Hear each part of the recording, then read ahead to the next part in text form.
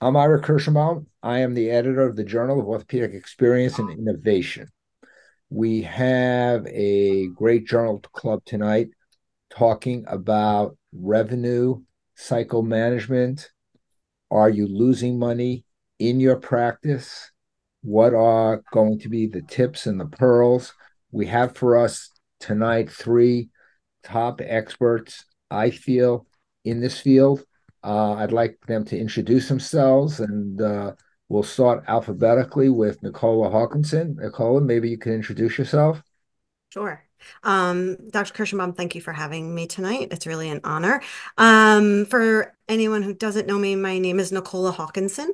I currently run two organizations that I'll tell you about really quickly. My background, I started my career as an OR nurse working in orthopedics and spine. I then had the opportunity to work in a spine practice for about 12 years and really learned all the intricacies about running a business during that time, from the clinical aspect to the administrative piece, as well as a lot in regards to the billing cycle. I then got my doctorate in nursing and started a company called Spine Search. We are a nationwide recruitment company. So my thought process after this decade in private practice and how hard it was to find people is, what if we started an organization where our focus was in ortho, neuro, spine, and pain management, and our job was to help people find their people. So that's what we do. So sometimes we're finding practice administrators for private practices, service line directors for hospital centers, NPs, PAs, spine surgeons, and so on and so forth. So I've been doing that for the past 15 years. And as you can imagine, as that would go on, people would kind of call the office and say, what do you know about billing and coding? And I would always go, we don't do that. We don't do that. Refer them out to company A or company B.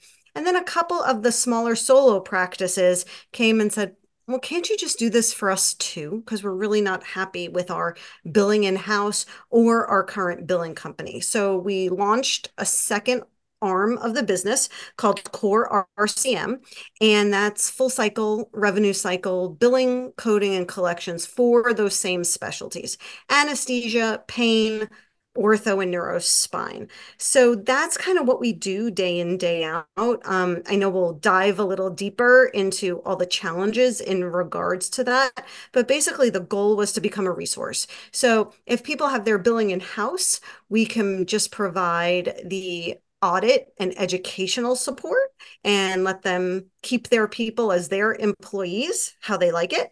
If they want to outsource, they can outsource it to us. That comes with its challenges, which we'll talk about later today.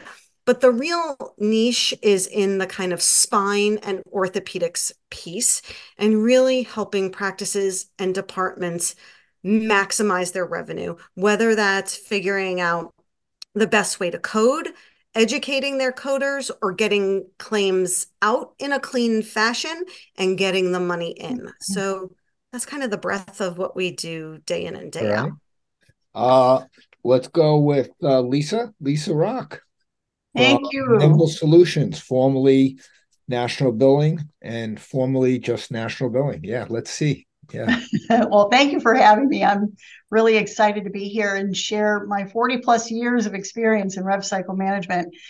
I'm not going to go through my whole background because it's long and painful in some respects. I started in this business before computers were used in a medical office, and before fax machines were used. So I understand this business on a manual level, and then we started applying technology on top of it and have been ever since. So I ran the business office for a large ortho group out in Bethesda. I was director of training and education for MAMSI health plans out in the Washington, D.C. area. I was there 7 years. So I have the fun experience of seeing this from the payer side. Then I went to work for an ASC development and management company, national company, and then 20 years here at Nimble Solutions as president of the company with 1,800 billers, 1,200 surgery centers in 49 states. Wow. We manage the rev cycle for surgery centers, affiliated surgeons, anesthesia. We sort of do everything from soup to nuts for the outpatient surgical experience. So I'm really happy to be here. Thank you. Yeah, I was when you said 49 states, I wonder if it was 49 states of mind or just actually 49 states in the United States. And I'm wondering which state didn't get in. Was it Texas or Vermont. Vermont? I would have just said Hawaii, like the obvious. Vermont has 2 surgery centers. Okay, that's it. So, And Nader Samii, a friend and colleague. I'd love for you to introduce yourself. Thank you, Doctor. Excited to be here. So glad that Lisa gave the entire background on the company as we work together. So I'm CEO of Nimble. Lisa and I have been working together. She started the company 20 years ago. Incredibly talented revenue cycle professional, knows every aspect of it. So we've been working together coming on 14 years now. It's been great. So again, she gave the background on the company. I'll just give mine very briefly. I started life as a corporate finance attorney, and then I moved, realized, billing hours for a living was not how I wanted to do things. So ended up moving to investment banking in New York. So I went to Wall Street, doing a lot of mergers and acquisitions, public offerings, debt financings, private equity deals, et cetera. And then I left during the dot-com boom to go to San Francisco and join Merrill Lynch, which was a really fun time in the kind of 99, 2000 time frame. So got to see all of that, and it was extremely interesting and fun. But I always really wanted to do something more out on my own. So I ended up leaving in 2000 to start a company, which ended up being a revenue cycle company, which was before Nimble Solutions. And so we built that company up to about 2,500 people in 6 years. And I ended up selling that business, and then stayed on for a couple of years with my employment agreement. And then, come 2009, I left to sort of move on to what was next and explore what was next. And that's when I was fortunate enough to meet Lisa, and we met, hit it off, and we came together there. So I ended up acquiring what was National Medical Billing Services at that point, and we grew the business over the next 10 years about roughly 20-fold, and then we ended up bringing in a private equity firm to partner with us 3 years ago. So this is all relevant, I guess, as we're having the financial discussion, and we've continued to grow and scale. We acquired 4 businesses in 2022 and have been integrating those. And as Lisa mentioned, so she started it ground zero, built it. I joined when we were around 35 people, and as she mentioned, we're about 1,800 people today. So that's great. Background. It's great. So I'm going to start it off with a couple questions, and then if anyone has questions, you can put them in the chat, or you can raise your hand, or you could just blurt it out and interrupt me or anybody. It's fine. It's just our way here on the open mic. First question is more of a general question that maybe all of you can answer. When I first went into practice, medical billing was Susan and Joan in the back office. The door was closed, and and some stuff happened back there. And now I get a sense the trend is that revenue cycle management is getting more of a science, almost like when you go to business school, you learn about management science. And what is the value of that trend? And am I right that it's moving in that kind of scientific direction? And I'll start with who I see on screen. I'll start with Lisa on that. Sure.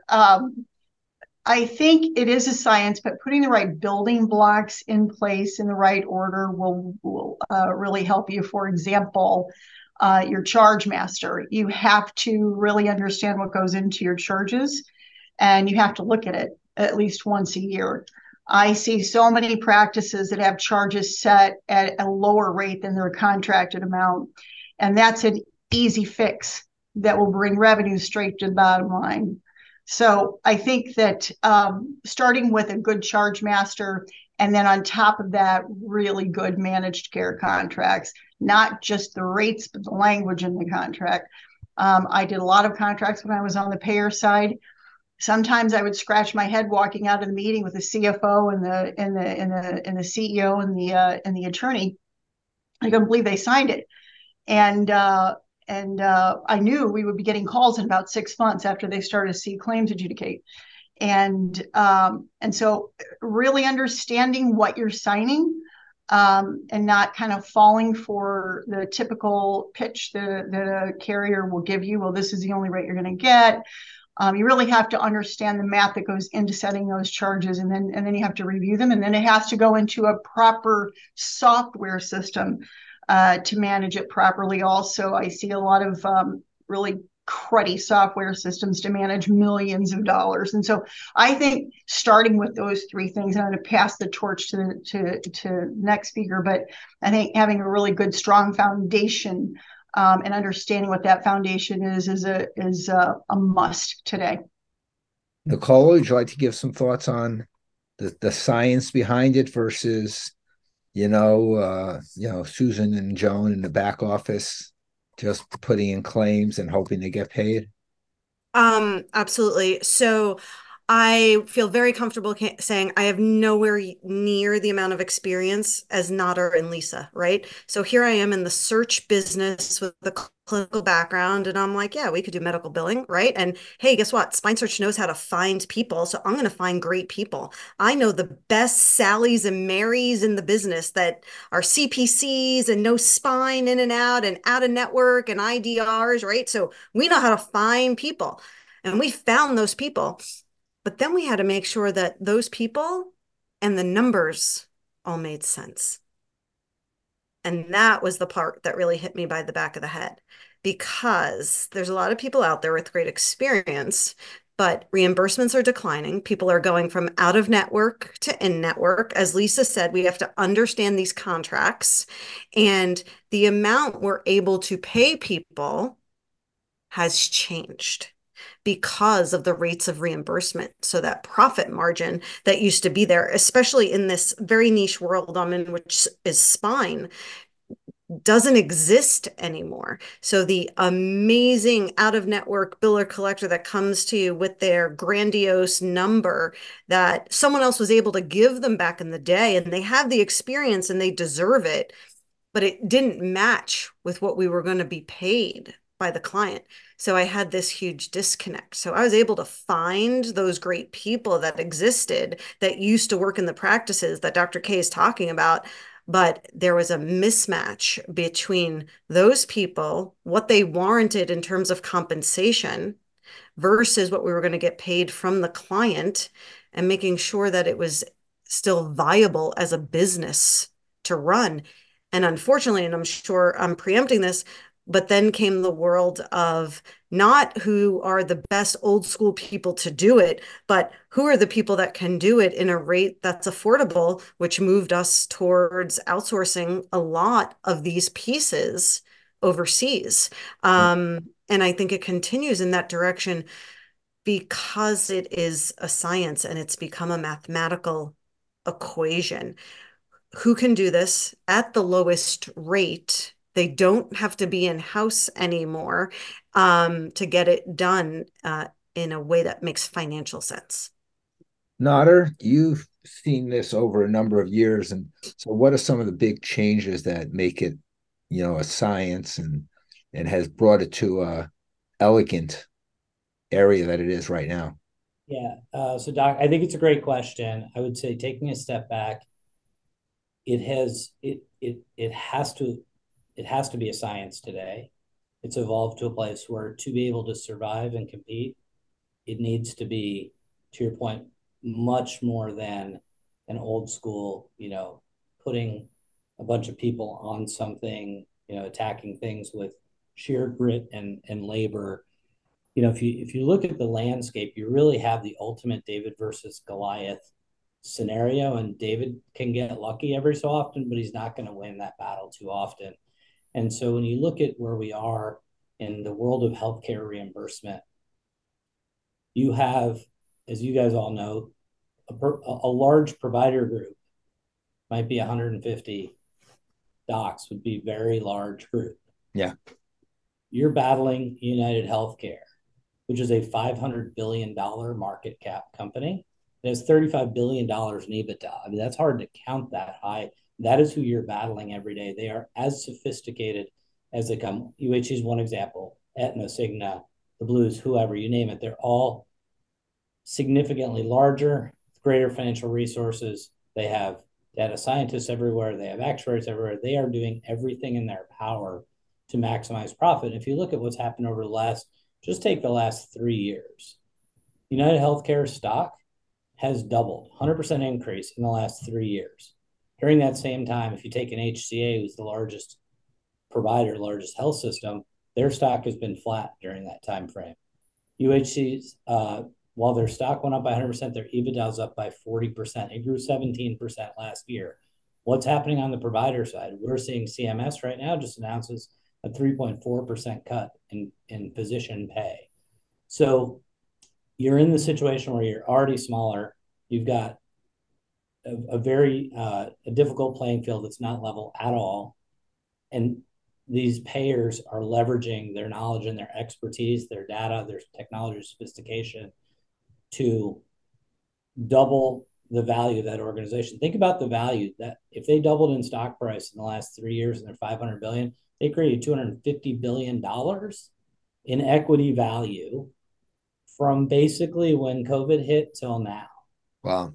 Finding ways to increase profitability, continue to increase rates, finding really creative ways to not pay claims, as there's been a lot of discussion on the pre-auth side of things. There's every step of the way from managing, the managed care contracts. They have the information data on what they're going to agree to and what they're not.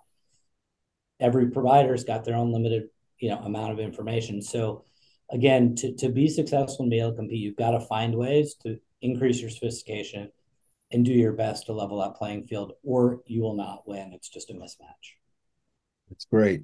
I want to pivot to some very practical things. I think that on the surgeon side, we are really good in the operating room. We may not tell anybody we do that. We may not document as well. So I'd like to sort of go around again, start with Lisa. What are, I wouldn't say the top 10, but what are some of the ways that the docs screw up all the time? And I don't want you to hold back. I always like to say that one of my lines is to take it from Anna Karenina, how all happy families are happy the same way, all unhappy families are unhappy their own special way. Well, all successful practices are successful the same way. All unsuccessful practices screw up in their own special way.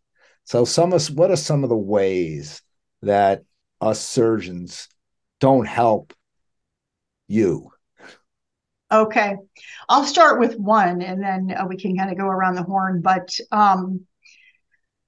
not getting your documentation, your dictation done correctly, completely in a timely fashion. I mean, here I am. I'm going to pull the hair out of my head because I actually have to review a missing information report that, let's say, just for the ease of this conversation, $1,000 a case, a surgical case. I want these surgeries dictated so we can bill them out. And 2 weeks go by, and 30 days go by, and 45 days go by, and I keep looking at this list, and they look at the list, and everyone's looking at, and I don't have the documentation I need to figure out what was done and get the claim out the door. And then we've got 90 days, and we've got a 90-day United Healthcare timely filing limit. Yeah, so right. Here we are. We just lost $1,000 because I have the dictation the day before or the day after. And if there's something wrong with it, for example, the diagnosis is a right side problem and the dictation says it's a left-sided procedure, I have to go back and get that fixed. So that's another delay. So I think getting the medical records dictated timely and accurately. And then on top of that, if it is taking you 60, 90 days to get your dictation, I mean, your numbers are going to be a mess.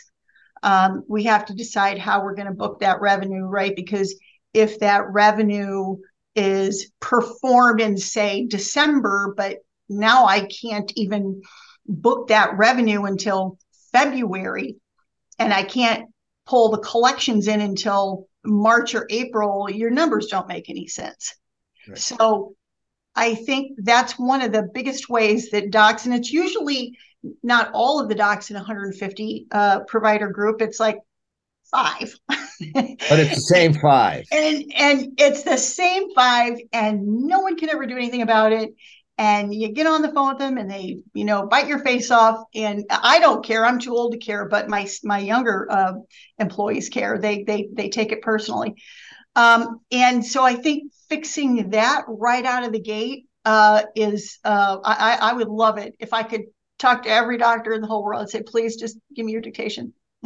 Well, I have a question. We have enough docs on the call here. I see Kevin, Eric Siegel, Roshan Shah, and others, uh, Ranjan, and a few more. Why do you think those 5? What is the rationale why people don't get their notes done? What do we think goes through their minds that they don't document an operative case? I mean, does anyone have any idea about that, Roshan? I have no idea. I think but there are times, and I try to be really good. I get it done within 24 hours to get credit and get paid. But there are times where I forget. So some of it maybe they forgot, but if it's a chronic problem with the same 5, I don't know. I mean, are these are they overwhelmed with normal clerical stuff, like they don't have enough team support or whatever, and they're just super bogged down, or is it's kind of like, you go through your entire training, you're not allowed to talk about money or how much people make or think about it. And so then you get out and practice and you're like, well, I don't really think about it. There's no place in my mind for where the revenue is. Right. But I don't know, just a guess. Kevin, you had some. Yeah, I want to take the other side of Rashawn. So I was trained, you don't do the next case till you dictate. And you have to also have a sheet in front of you which has the CPT codes, the ICD-10s, everything is done, and they used it. And that's how I was trained. So it's your training from your mentors. And I love my mentors because they said, you better talk about the money right out of the gate and never be embarrassed about it. And so I think that's transitioning. This is a business. It's just we're in the people business. It's okay. And I guess growing up in a family without a doctor who was a chief financial officer, he made sure of it because he said doctors are stupid. So you better understand how not to lose your money. And so I guess I had a different upbringing, but my mentor said you don't do the next case till you dictate the one before. But Roshan's right. The amount of paperwork to do it today compared to I'm an old codger, we just did what we wanted. 20 years ago. We didn't have to follow guidelines, but I didn't change in my dictation. And so I think some doctors, and I know I see them on the screen who do the same case can get templates. And then you adjust depending on that case to make it easier. And so it just becomes something that's important in our lives. And fortunately, Nader and Lisa are pointing out how important it is. We know if you do your own dictation, if you do your own billing to submit it to the biller, you can gain about $365,000 personally per doctor per year. We know the data. Wow. So. Yeah, it's amazing what's in front of us. What are some other ways the us surgeons sort of miss the boat? Nicola, any ideas?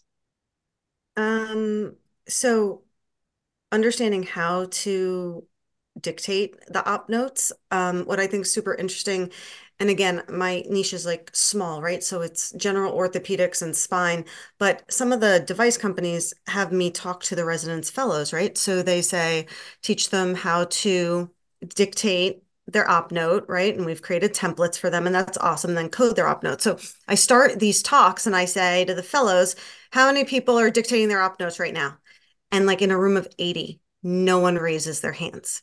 And then during the break, I talk to the faculty and I say, why aren't any of your fellows dictating the op notes? And they're like, I'm not letting them dictate my op notes. I know exactly. It took me years to figure this out. I've got it right. And then it's going to be coded correctly. And if I let them do it, I'm going to miss a bunch of money. And kudos to them. They're right. So these fellows are coming out of fellowship and they haven't dictated an op note yet. So they're in a new facility and a new job, meeting all new people. And then there they are to dictate. And they've got like my little templates saved somewhere on their phone to kind of work with. So they're already at a disadvantage and behind the eight ball. So of course they're going to rush into the next case and say, I'll do that later, because they don't know how to do that piece because they haven't had practice doing it. And to the attending's defense, they've figured out how to do it and they do it right and they know how to get paid. The other piece that was really interesting, real quick, on the last group of fellows that I did, they were able to differentiate the templates and the op notes from the attendings who were once private practice and then became employed versus the younger group who have always been employed. And the ones who were in private, they know how to do that because they had to dictate, code, and they saw what got denied or what didn't get denied. The younger ones that have only been employed say, we don't even know who codes this or how it gets coded or if what sentences we're saying and what's getting denied or not. So the knowledge is much less for the employed physician. So they're at an even greater disadvantage. At least the private practice person, they may have learned the hard way by not earning money or getting those claims denied, but they learned, they figured it out. Someone who's never had to figure it out and just kind of, Gets a paycheck. Yeah. yeah, just So gets a paycheck and it goes to the abyss. I have someone who I placed in his first year. He's like, I've been asking for 6 months to see how my op notes coded, meet who's coding it, and have we actually gotten paid on any work that I've done. I've done 35 cases. And he's like, and no one will tell me. So, Ira, before you answer Matt Barber, what Nicola said was brilliant. And I will tell you, as a fellowship director, I require my fellows, I do dictate because I have learned how to regain the money, but I have my fellows dictate at the same time on just a Word document. They have to submit it to me.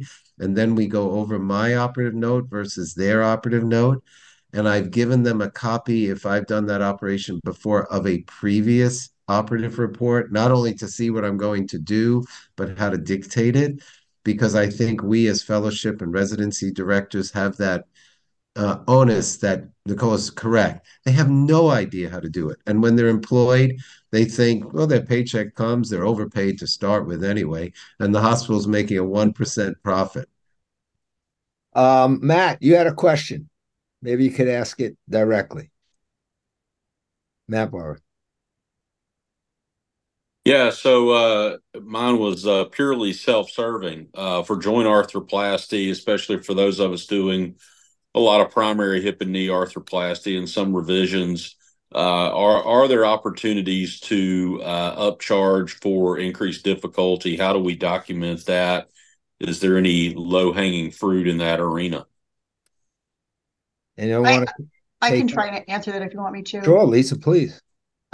There used to be a modifier for more difficult cases, although increasingly carriers aren't recognizing that. And so what I'll do for you, though, is just check payer policy, and I can send an email back to Dr. Kirschenbaum and let him know what I find out from the big ones, Blue Shield, Aetna, Cigna, United. We used to be able to do all kinds of things. For example, if a patient was injured, went through the ER, followed up with an orthopedist, and had the initial treatment for, let's say, fracture, and then the patient went back home and had follow-up by another surgeon, we were usually able to separate that and get a different set of payments for each practice, for each surgeon. And even those rules have changed quite a bit today. So what I'll do is look at each of the different payer policies on those more difficult cases. Comorbidities, things like that used to weigh into those modifiers, but I'll find out by payer and let you know. That's great. That would be great to have. Yeah. Mm-hmm. Go ahead. Sorry. Marty Nichols, you raise your hand. Yeah, no, so that's a good question. The 58 modifier was the one that you usually used for the for those difficult cases. And then the 51 also kind of fell into there. How can they get away with it if the system allows for and these modifiers are in there and there's a set fee for it? Why, when these guys bill for it, can they just simply deny the payment on it if in fact they meet all the criteria? There must be. I mean, I'm going back to Lisa and Yeah. Nader and your experience. There must be something in the contract that the great lawyers of United have figured out how they could find a loophole. I mean, what do you guys? What do you? Oh, yeah, 1,000%. You might not know this. Well, maybe you do know this. What carriers do, what I did and this was a long time ago, I was with a carrier 25 years ago. What we did back then was we looked at your cost per episode of care. So we looked at let's take a OBGYN, for example. We would look at the number of C-sections and then compare them with, let's say the average was 14%. If your C-section rate was higher than that, you were flagged as an outlier, and we looked at every single thing you did. Same thing with every specialty. So with orthopedic surgeons, we would look at how long your patients were in the hospital. We calculate that on a days per 1,000 and then compare you with each other. We would look at the drugs you prescribed, the DME you prescribed. We would look at the place of service, anything that would go into that cost of episode of care. And then if you were an outlier, we would make a personal visit. And I was one of those folks who would do the analysis and then go out and make a personal visit and try to figure out why your costs were so much higher. Were you doing testing in your office? Were you, what was going on that was driving up the cost of care for you? Now, sometimes it was legitimate. Maybe your patients were sicker than everyone else's. I mean, there's all kinds of reasons why, but they are looking at you. They assign a grade to you. And if you're an outlier, you could get booted out of the network.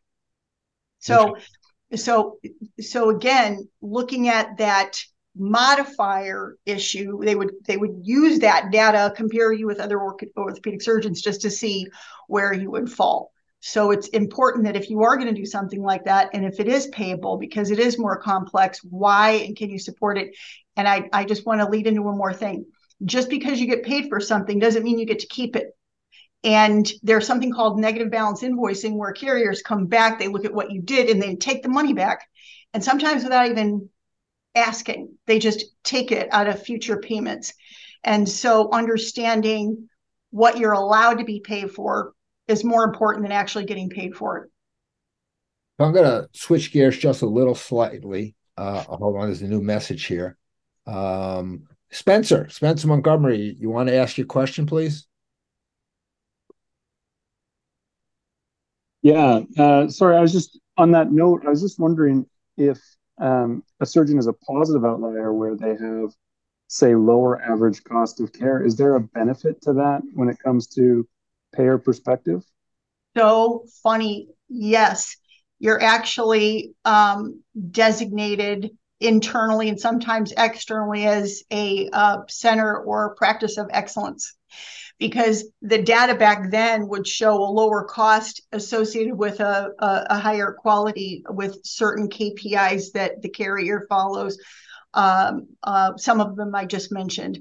So anyway, yeah, there are some positive benefits. Also, there can be direction of care, especially today, if you're not capturing employer groups in your practice. It's not just about Aetna, Cigna, United, Blues. It's about Joe's Hardware and and the rest of these employers, because they're using these insurance companies as ASOs. And there's processing claims, really, but the decision making of paying a claim and watching that utilization is a lot of times today on the employer, which represents about 65% of these large carriers' business today. So capturing that and also tracking the denial rate, reimbursement, and that sort of thing by employer group is just as important as looking at the carriers. I'm going to switch gears just slightly and bring Nader in a little bit on a lot of joint replacements, a lot of spine are moving to the ASC. And where are some of the um, issues of revenue cycle management in the ASC that surgeons who own ASCs or who are going to be part of it, even now some employed hospital doctors are getting a chance to be part of ASCs. So that's a big area of revenue cycle management for you, isn't it? It is, and I'll sort of combine that with actually your last kind of big question of what are things that people, potentially are doing wrong that cost them money, because I think it feeds into this question.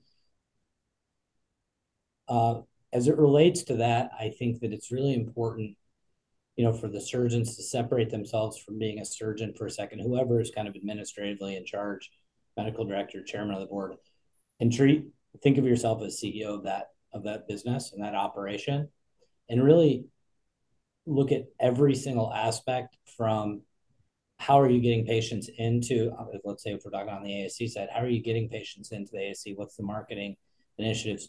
Do you have key performance indicators? Do you have experts in that area kind of helping from that perspective? And then all of your front end operations, your scheduling, your registration, the pre-auth, insurance verification, getting the pre-auth and the insurance verification processes wrong creates an enormous problem in your surgery center. It's the number one, from a pre-auth perspective, they're not getting the wrong auth or not getting an auth.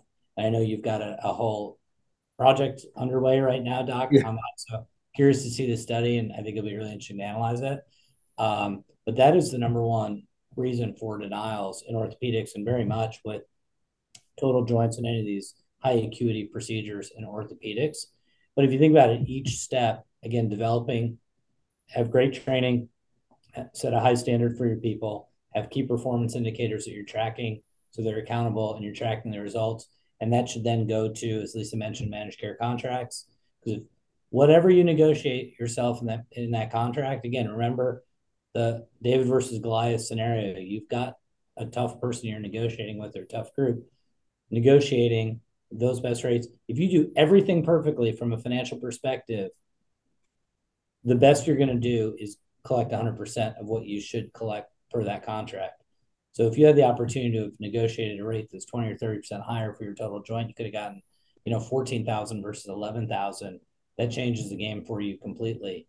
And so again, developing those metrics, and now the same thing on the coding side, on your, claim submission, on your payment posting, on your denials management, having a really strong understanding of what your top 5 to 10 denials are, and then looking at that from a root cause perspective to go back to your front end to figure out, hey, here are the reasons why we're getting claims denied, which is causing major cash flow problems, and so we've got to go fix that. So I think thinking about all of it together, it ties very much into, like I said, total joints, any high acuity procedures. Really, you've got to make sure the biggest problem specifically as it relates to total joints is with the implants, and not, either from a contract standpoint or how you're following up and not getting paid for the implant, or you get paid roughly, let's call it $4,000 for a knee. And that's hard cost to you. And if you end up not getting paid on that claim or not getting paid on an implant, it's impossible to make money. That cuts right into your, straight hard cost for you that you're not, getting paid. So those are probably the big areas of problems in general with all of the business, the business of healthcare, and very much ties again with these big ticket items. It's very interesting. I came up with an equation at the business school. R minus C equal W. Gross revenue minus the checks you write due to surgeon behavior gives the ASC, gives the hospital working capital. One of the hardest things in revenue cycle management is the checks you write due to surgeon behavior. One surgeon does a shoulder operation with 2 anchors. Another one does the same exact tear with 5 anchors. One insists on using company A. Another one uses company B, and the prices there. These do you ever get in as a company, whether it's Nicola or Lisa or Nader, or do you ever get in and work with the ASC and the others on, hey guys, you guys are paying a lot of money for that when another ASC we know is not, because we're not benchmarking enough, I think, in this country on the cost side. I mean, what do you guys think about that? So we do have to be a little careful from an antitrust standpoint. Doc, we can't specifically share all, what other payers are doing. We can't share it directly. Obviously, we have knowledge in our heads when we're negotiating contracts. We have knowledge in our head when we're having, discussions. And so we can certainly be helpful and consultative, but also have to be a little bit careful on exactly what we share, how we share it. But fundamentally, looking at those types of things. And I think, and this is the hard part of the business of healthcare, right? If this was a pure business, you'd have a CEO that said, we're going to have Stryker and J&J and Smith and Nephew, and we're going to put them through a beauty contest, and we're going to have them all bid it out. We're going to pick, assuming we think the quality is solid, we're going to pick the lowest price. We're going to negotiate to go with them, and we're going to use one total joint. But the challenge is now you've got, 7 different orthopedic surgeons that have 7 different relationships, different experience, and they're probably not going to want to work that way. And I would say that's more common than not, is what we see. And so I get it, right? I'm not saying one's right or wrong, but those are some challenges. So you can point some things out, and they, folks may understand that, but say that's great. But, bottom line is, here's how we're going to run our center. We're going to negotiate within those and try to get everyone a similar price or close. But, maybe we're not going to get the purchase power of consolidating into one, player. I would say a lot of times it plays out that way. Right. So what are some of the other ways the surgeons sort of don't help out?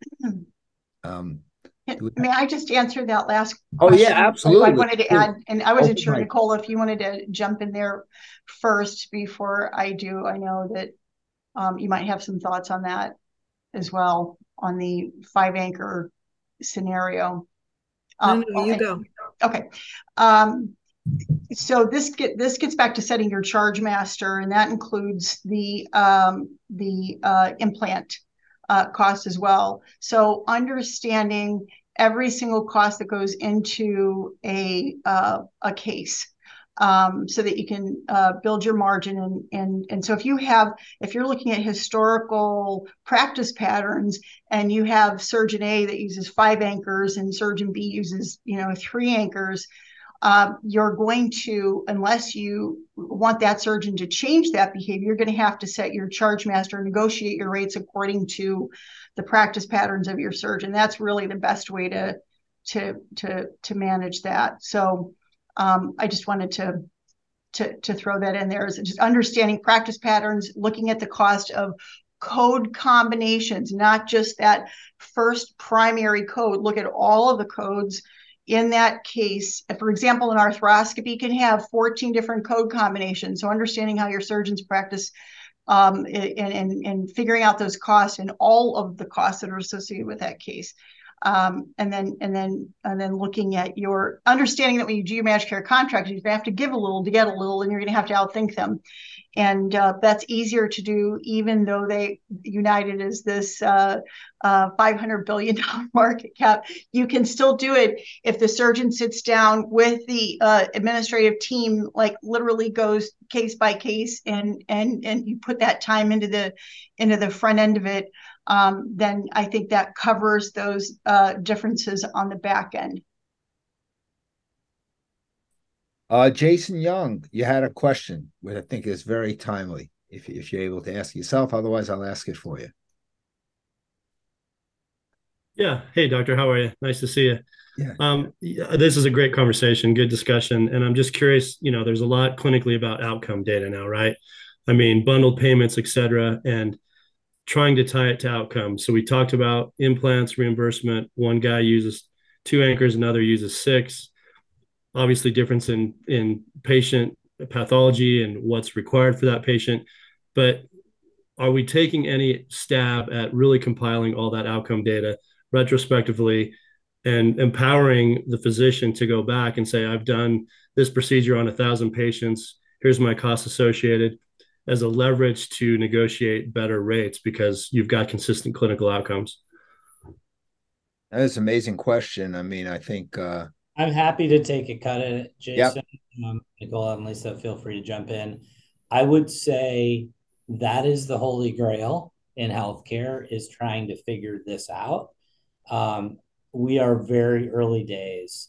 I think probably everyone on here on this call knows that it's very hard technologically, to track that. You'll get a lot of information, and when you kind of go deeper, one tracking tool fundamentally ends up being just cost based, and you end up getting a high rating because you're inexpensive.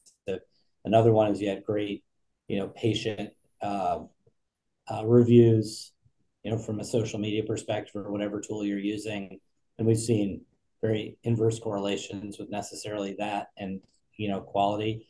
There are tools out there. There are companies that we know that are, building and pursuing that. I haven't seen anyone that has enormous traction, that has sufficient volume and maybe industry-wide credibility that you could just wrap that up. Because even if you have yours, what are you comparing it to? And what are they looking at to compare it to? So it is where the industry needs to go. I mean, think about it for any of it. My daughter just had an ACL surgery about 6 weeks ago. And how did I pick her surgeon? I talked to a bunch of my good friends who are on this call, asked a bunch of questions, asked around town, and got to the person who people mostly pointed to. It's not very scientific, and we're in this business.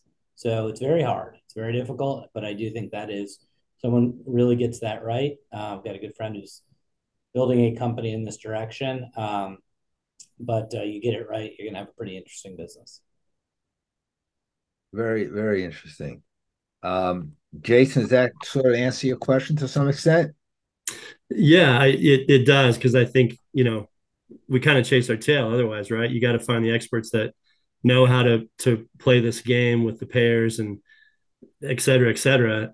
But there's this other element. All the data is there. I think at Becker's this year, it was mentioned that healthcare leverages 3% of the data available to it.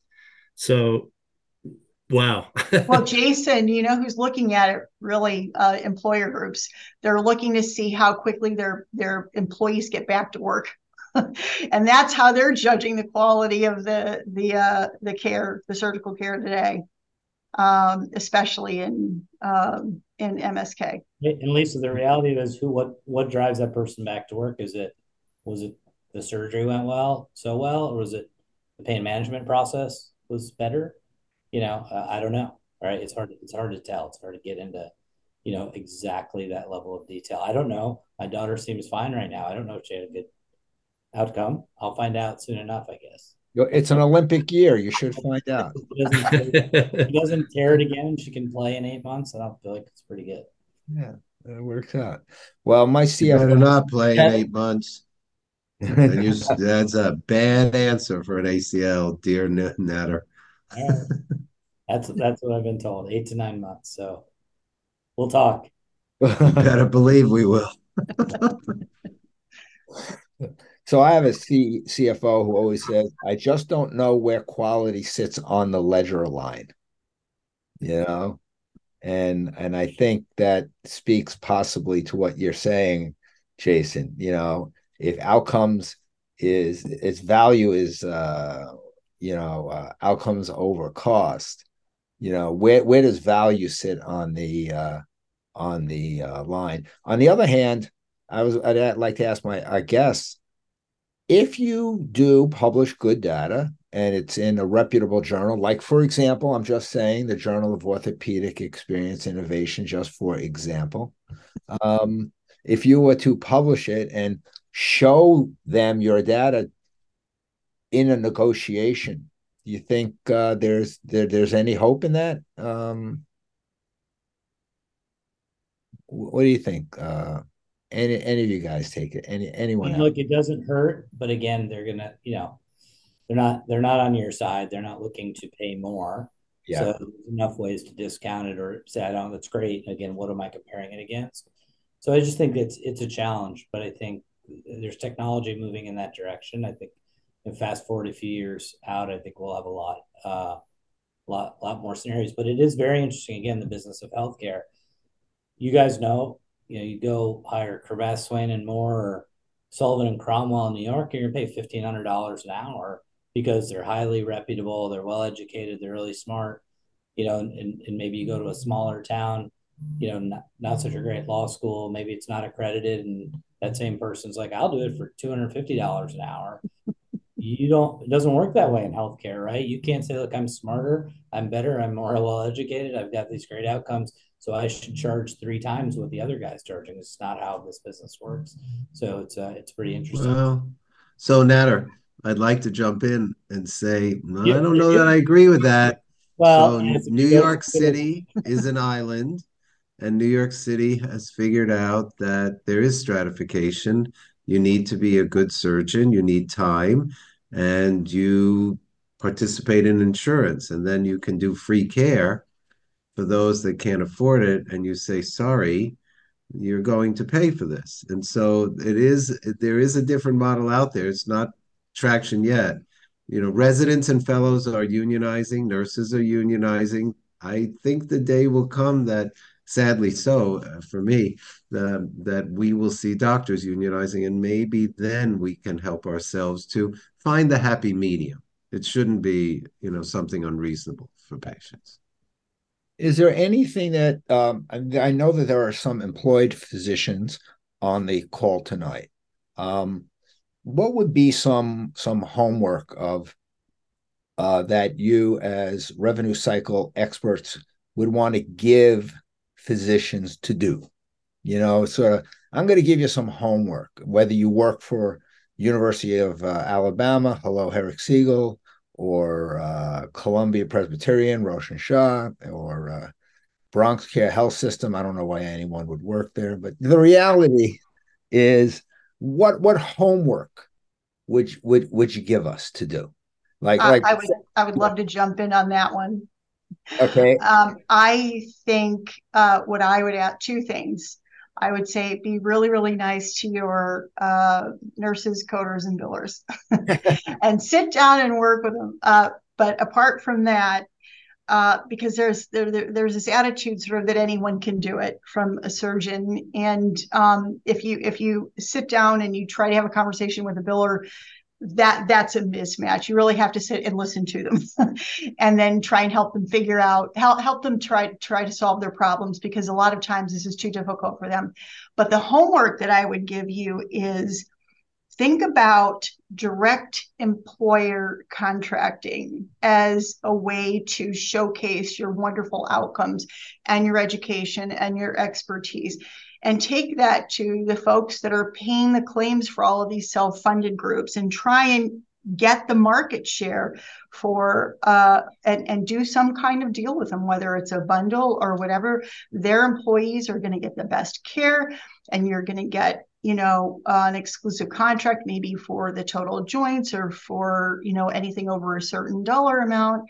But I would start doing your homework on who the large employer groups are, who are self-funded, who would love to save money and have a high quality of care access. And that way you can have maybe the employer groups sending their employees your way for certain things, or all depending on the area that you're in. But doing your research and homework on that as a future. You think you could carve out joint replacement, for example, or carve out revisions, or carve out rotator cuffs? Absolutely, it's being done today. Absolutely. So that would and that is a way to grow your practice and kind of bypass the things that we talked about before with the things that the carriers are doing with your claims.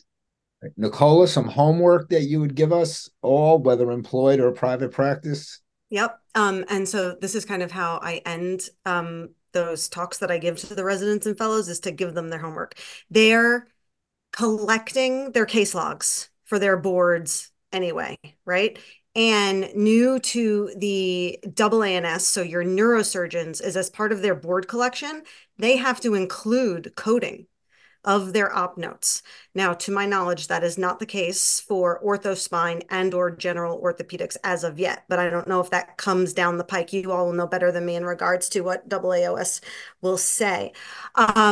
So they're doing that part already. So in addition to everything Lisa said, get to know your staff, get to know the folks that are doing your billing and coding, have those case logs, have those op notes, have an understanding of what you coded versus what the coder coded. If it's only the coder coding, follow it through the life cycle and see what's getting denied, what got paid, is there language that needs to change? It's kind of like if we get them to dictate the op note and get them to do it timely, they think they're done, but they never know what happens anyway.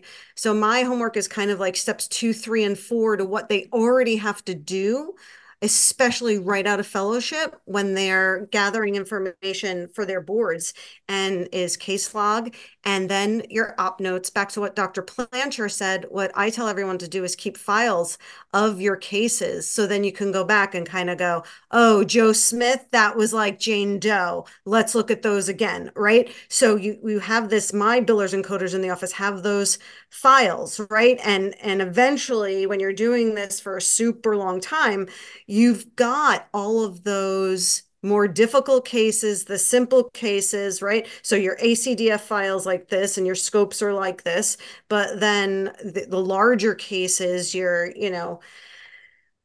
T2 to the pelvis, right? You've got those, and that may only come up again once a year, once every 2 years, but you keep a file of those cases, the simple and the complex, and you have them as a reference to resort back to. So that's kind of all of the homework I tell them to do. I don't know if anyone listens to me. Yeah, everyone listens to you. Nader, any homework for us? So I don't personally like doing homework, Ira, but I would say learn the business of your business, understand your financial statements, your income statement, your balance sheet, your cash flow, and then also get into a rhythm of looking at month-end reports for your practice or your surgery center, which would give information like what was your volume for the month. And when I say this, look at from your own individual perspective and then from the entire group perspective. What was the volume? What were the charges? What's average charges kind of per unit? What is the what were the CPTs? Break it down by what was your payer mix? What was your procedure mix? Assuming it's all ortho, what's your procedure mix within that? What procedures are paying? What, and start to get a feel for, okay, a total joint with the blues is going to pay 12,000, total joint with UHC is paying 14. I'm getting 9,800 with my index on Medicare, etc. The cost of my implants are Y. So getting to a point where you get a good feel for the profitability of your overall group and profitability by case, by surgeon, by payer. And when you do that and you learn how to read those once or twice, then it becomes a very quick, easy read that you can just be in the rhythm of every month, and allows you to ask really good questions of whoever is handling the business of your practice. And it keeps you close to it and make sure nothing gets astray too far, and that you don't end up leaving all that money on the table. I really want to thank our guests, Nicola, Lisa, and Nader, and all the participants on this open mic. In the chat, I put in the National Authorization Project. If you haven't followed it, go to Joey and you'll see a blog on it where we're collecting data on the bad auth people. But more importantly, I just want to say thank you to everybody who showed up tonight. It was a great night, and we learned a lot. Nicola, Nader, Lisa, thank you, and everyone who joined us, a big thank you.